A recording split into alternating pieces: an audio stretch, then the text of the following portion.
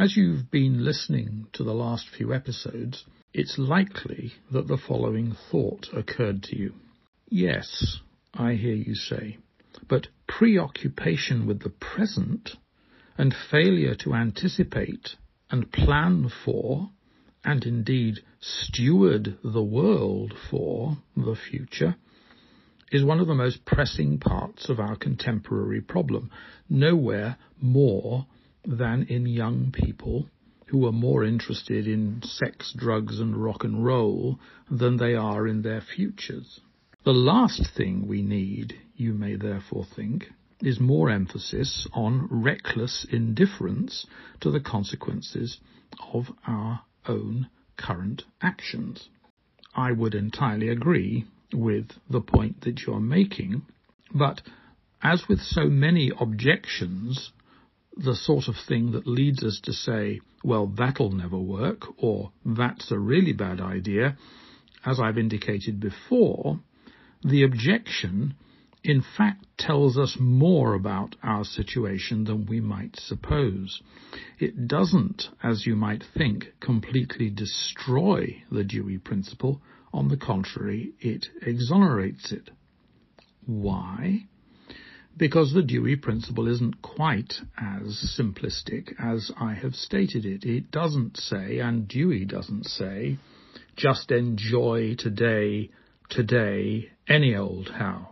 Never mind what the quality of the experience you have is. Never mind how you spend today. Never mind even what it is that you enjoy. Just enjoy it anyway. If the Dewey Principle were to advocate that, then the objection that you and I and many others have identified would undoubtedly be legitimate, and the Dewey Principle would be an invitation, a license for exactly the kind of uncontrolled exploitation that has led us to our environmental and climate crisis, and all manner of other things too. But Dewey doesn't say that, and he certainly doesn't mean it. He would say, or if he doesn't, I would say, that this preoccupation with trivial current enjoyment, with what you might call froth, with what you might call frivolity, that is a consequence of our failure to understand how to do the bit of his principle that I haven't quoted recently, but have certainly quoted before, that we need to extract the full meaning of the present experiences we have, and that is the only preparation for the future that we really need, or that really amounts to anything in Dewey's terms. But that supposes that the things that we're doing now have the capacity to give us deep experiences, that they are chosen, not randomly undertaken. Certainly, in his 1938 book, Experience and Education, Dewey makes the point that education doesn't believe in just any old experience. Indeed, to believe in any old experience is the kind of thinking that Rousseau's ideas have sometimes led to in some modern educational practices. Let the children do anything, because anything is better than nothing, and they will learn from it irrespective of whether it's structured or not. That's not what Dewey thinks. Dewey thinks that if we provide children with a framework which is well conceived but open, think again about jelly on a plate. This is exactly the problem that analogy is intended to address.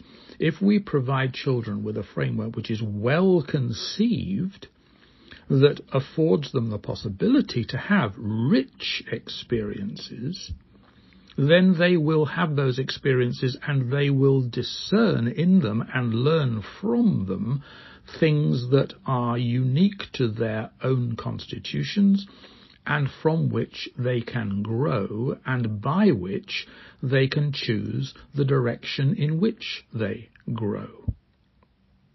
The problem that the objection that I mentioned right at the beginning, and you may well have mentioned too, or complained about too, the problem is that we have a superficial world, that education, precisely because it has thought of itself in terms of the kind of drudgery of learning that is necessary to prepare us for some putative future reward or career, has given very little attention, if any, to the quality of the experiences that it provides in the present. Instead, it has gone for what you might call a content-heavy notion of learning and therefore of the curriculum. What matters is that children learn the things that the syllabus specifies, that the national curriculum specifies, that the government specifies. Nobody really gives very much attention to, and one sometimes wonders whether they even care, about the quality of that learning experience, about whether children in learning, whether it be arithmetic, English, history, science or art, have an experience that is even capable of engaging them in a lifelong pursuit.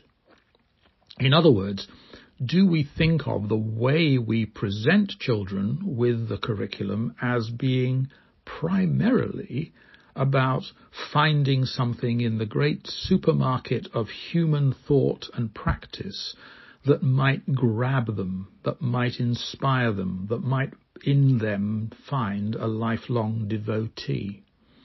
Because that's really what makes the difference for all of us, that we have, if we're fortunate, found things that we would happily do for nothing, but found ways to earn our living doing them.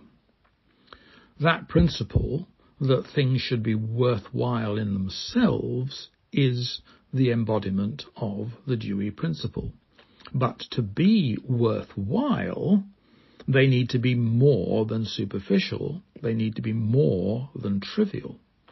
And so, if it is the case that the world is preoccupied with the present and with a failure as a result to anticipate and plan for and take stewardship of the future and the planet on which we depend, it is because we have encouraged a frivolous and a wasteful and a neglectful and a throwaway notion not only of life, but of the present and particularly of experience, so that we have to have trivial experiences in vast numbers.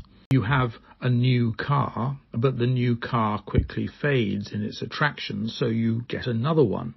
Or even you have a new girlfriend or boyfriend and their attractions quickly fade, so you move on to another one. We don't understand the concept of a deeply engaged, passionate, enthusiastic, rich, worthwhile experience from everything we do, and so we need more and more and more of everything in a way that is clearly unsustainable. So the point that I'm making, and I hope it's clear because it's very important, is that the objection that we started with and that you may well have had yourself is absolutely à point and absolutely relevant to this whole matter.